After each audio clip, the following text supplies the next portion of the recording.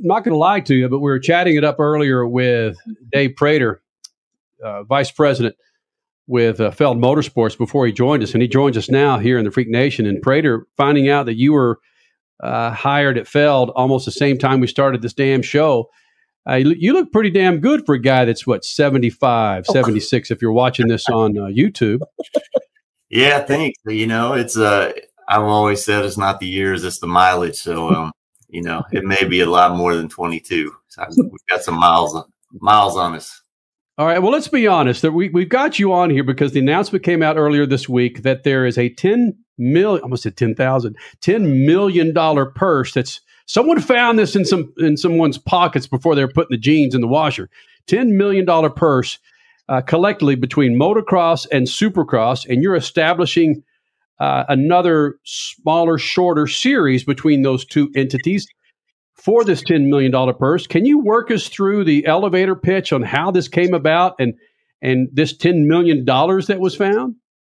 Yeah, definitely. It's going to be tough to put it in an elevator pitch, but I'll do the best I can. So it really all began in 2020 with a conversation that myself and Todd Gendro had with MX Sports, Kerry Coombs, and Davey Coombs. So went to Daytona and really would just went there with the intent to have a conversation about growing the sport and how we could better work together, because over my 22 years, we'd never really done that.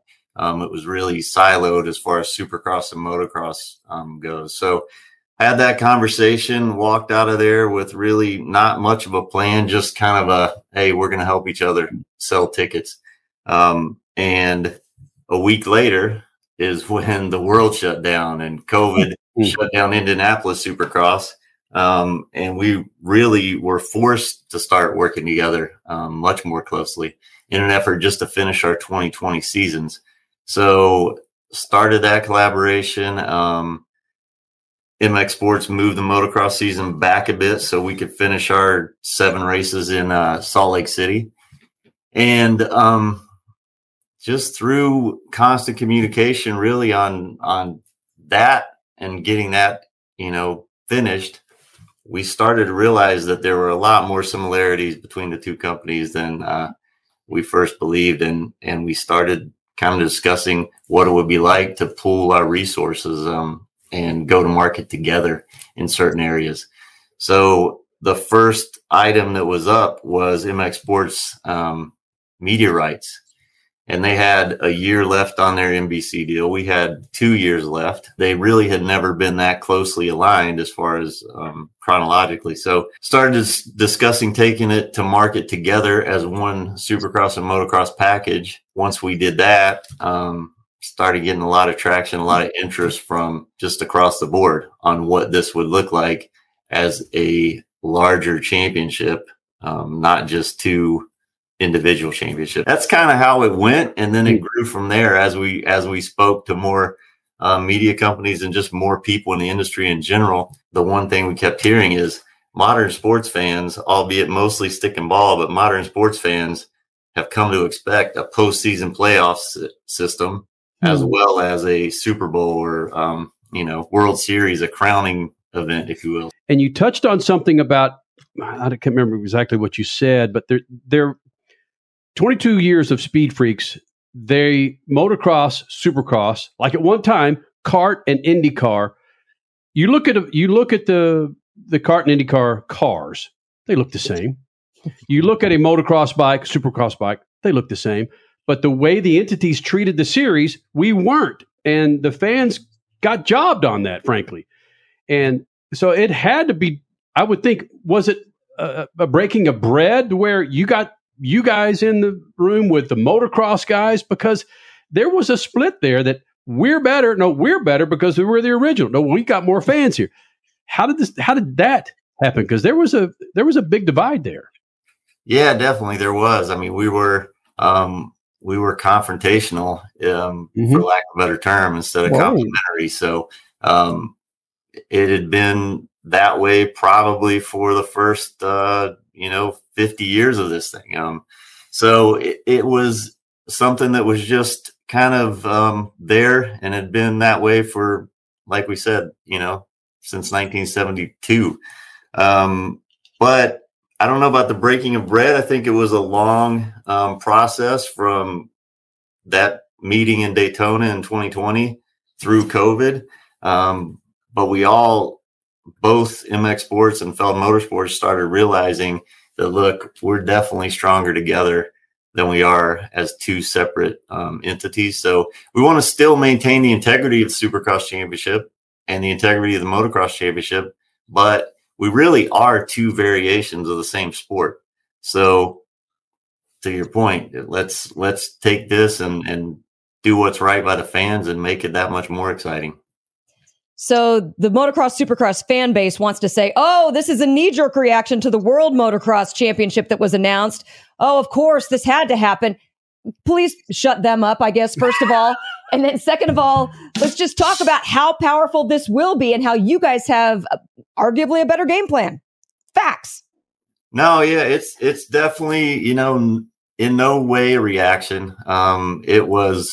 It was born in 2020, and it's just been really, like we've talked about on this call so far, it's just been an evolution of us meeting and understanding it and doing some research.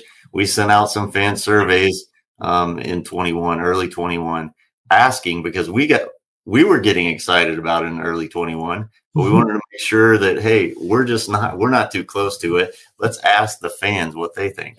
And the fans came back overwhelmingly that, look, we'd love to see a unified championship. We do believe that this is really two variations of the same sport. So, I mean, it was a no-brainer after we got those surveys back. And then when you make these tracks, it's going to be a kind of a 3-race series after the motocross series ends. It's just going to be a phenomenal way to cap a true champion in both 250s and 450s. But when you make these tracks, whether it's the Coliseum in LA or other locations, how will these tracks differentiate from a supercross track normally because they are in stadiums? Yeah, it'll be tough. So it's, for lack of a better term, we've used the term hybrid, but really they're going to be distinct. We want them to be both supercross and motocross and have aspects of both. You can't really fit a motocross track inside a modern stadium. It's just too small. So we're going to have to go to unique venues.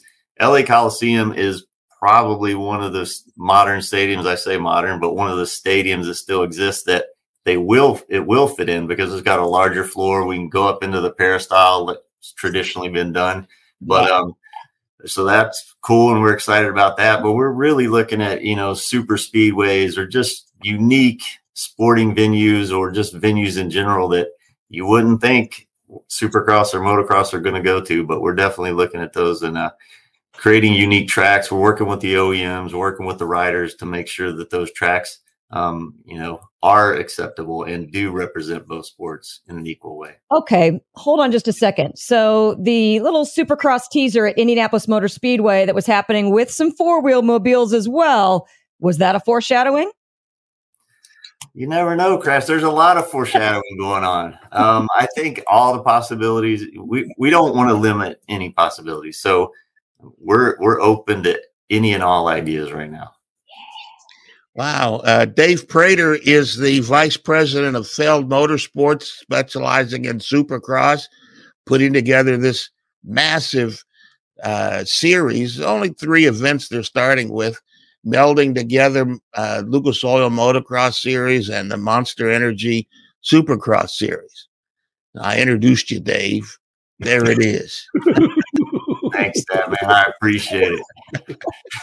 Now, I'm going to ask you a delicate question here. All right. It comes from a serious place. I've been involved in motorsports a long time, and the Sports Car Club of America used to be the place where they would go to sanction mall racing. They had a pro division, and that pro division just didn't meet the needs of pro racers. It was specializing in amateur racing, Sports Car Club of America, SCCA. And now you're going to put the sanctioning body behind this. It sounds like it's going to be with AMA and AMA Pro Racing, even though the organization specializes in amateur motorcycle riders. Is that going to be a problem? The SCCA couldn't do it. I don't know if the AMA can do it, because you're bringing together a $10 million series that's going to have a lot of tentacles that are going throughout the motorcycle industry. Yeah, no, it's definitely a challenge. And you bring up a good point, but AMA sanctions Supercross, AMA Pro sanctions motocross. So the other thing that's been, benefit to this collaboration is the fact that both those organizations, while they sound the same, they are two individual organizations, have also been involved. So they're working together. We want to make this as good as it can be for everyone involved. So AMA Pro are both working together in order to come up with a plan where these two playoff races and the World Championship round can be sanctioned and operated and officiated as efficiently and fairly as possible. So AMA Pro and all the OEMs, along with MX Sports and Feld Motorsports, we've created a steering committee for that, along with multiple other, issues that are going to come up during this process. So had our first meeting 2 weeks ago, and we plan on having another one here shortly. That sounds like a lot of people in the same room. It is. Are you expecting increased fields? I don't know. When I was reading about this, it hit me that how many riders do both, and is this going to be increased fields where you're going to have a crowded track? No, I don't think so. I mean, the entries are extremely strong, but most, I'd say, I don't have the exact number, but I'd say 90 to 95% of our riders do race both. So I think we'll be fine. I mean, we typically, for a Supercross event, get between 90 to 100 entries. That's qualified down to 80 for the night show. And then motocross typically gets a few more entries. But same thing, they have 40 rider gate. Supercross has a 22 rider gate, but for the most part, it's the same riders. And then the top 22 in combined points at the end of the motocross season will go and be seeded into the Super Motocross playoffs. Wow. So it sounds like maybe Dave Prater, Vice President of Feld Motorsports, it sounds like with this much money at stake, you're going to have some people from overseas more than normally come to Supercross or motocross because the money brings people, and the TV will bring people. Do you expect a lot of international field, more international field? Yeah, well, I mean, we already have a strong international presence, and we have for many, many years. Supercross and AMA Pro Motocross have always, attracted international talent, and we continue to do so. But you're right. I think anytime you raise the level and raise the stakes in anything, you're going to get more attention. So I definitely think we're going to attract even more international riders by going and partnering together. Dave, let me ask you one more. I'm sure in these meetings that you're having with all of your partners, you're going to have some broadcasters in there. I would assume that this $10 million is coming up from a lot of their pockets, so they're going to be able to rattle the cage a little bit and say, hey, let's make it look like this. Yeah, I think anytime, especially in modern sports, I mean, media rights are driving a lot of it. So, whichever media partner we land with, we'll definitely take their feedback. And that's really no different than what's been going on the last several years. I think anytime you get to this type of level in anything, you're going to have folks that are spending real money that want to say in what's going on. You're going to be taking the top 22 riders in both series, Dave Prater, Vice President. No, the combined combined points. Yes. Hold on a second.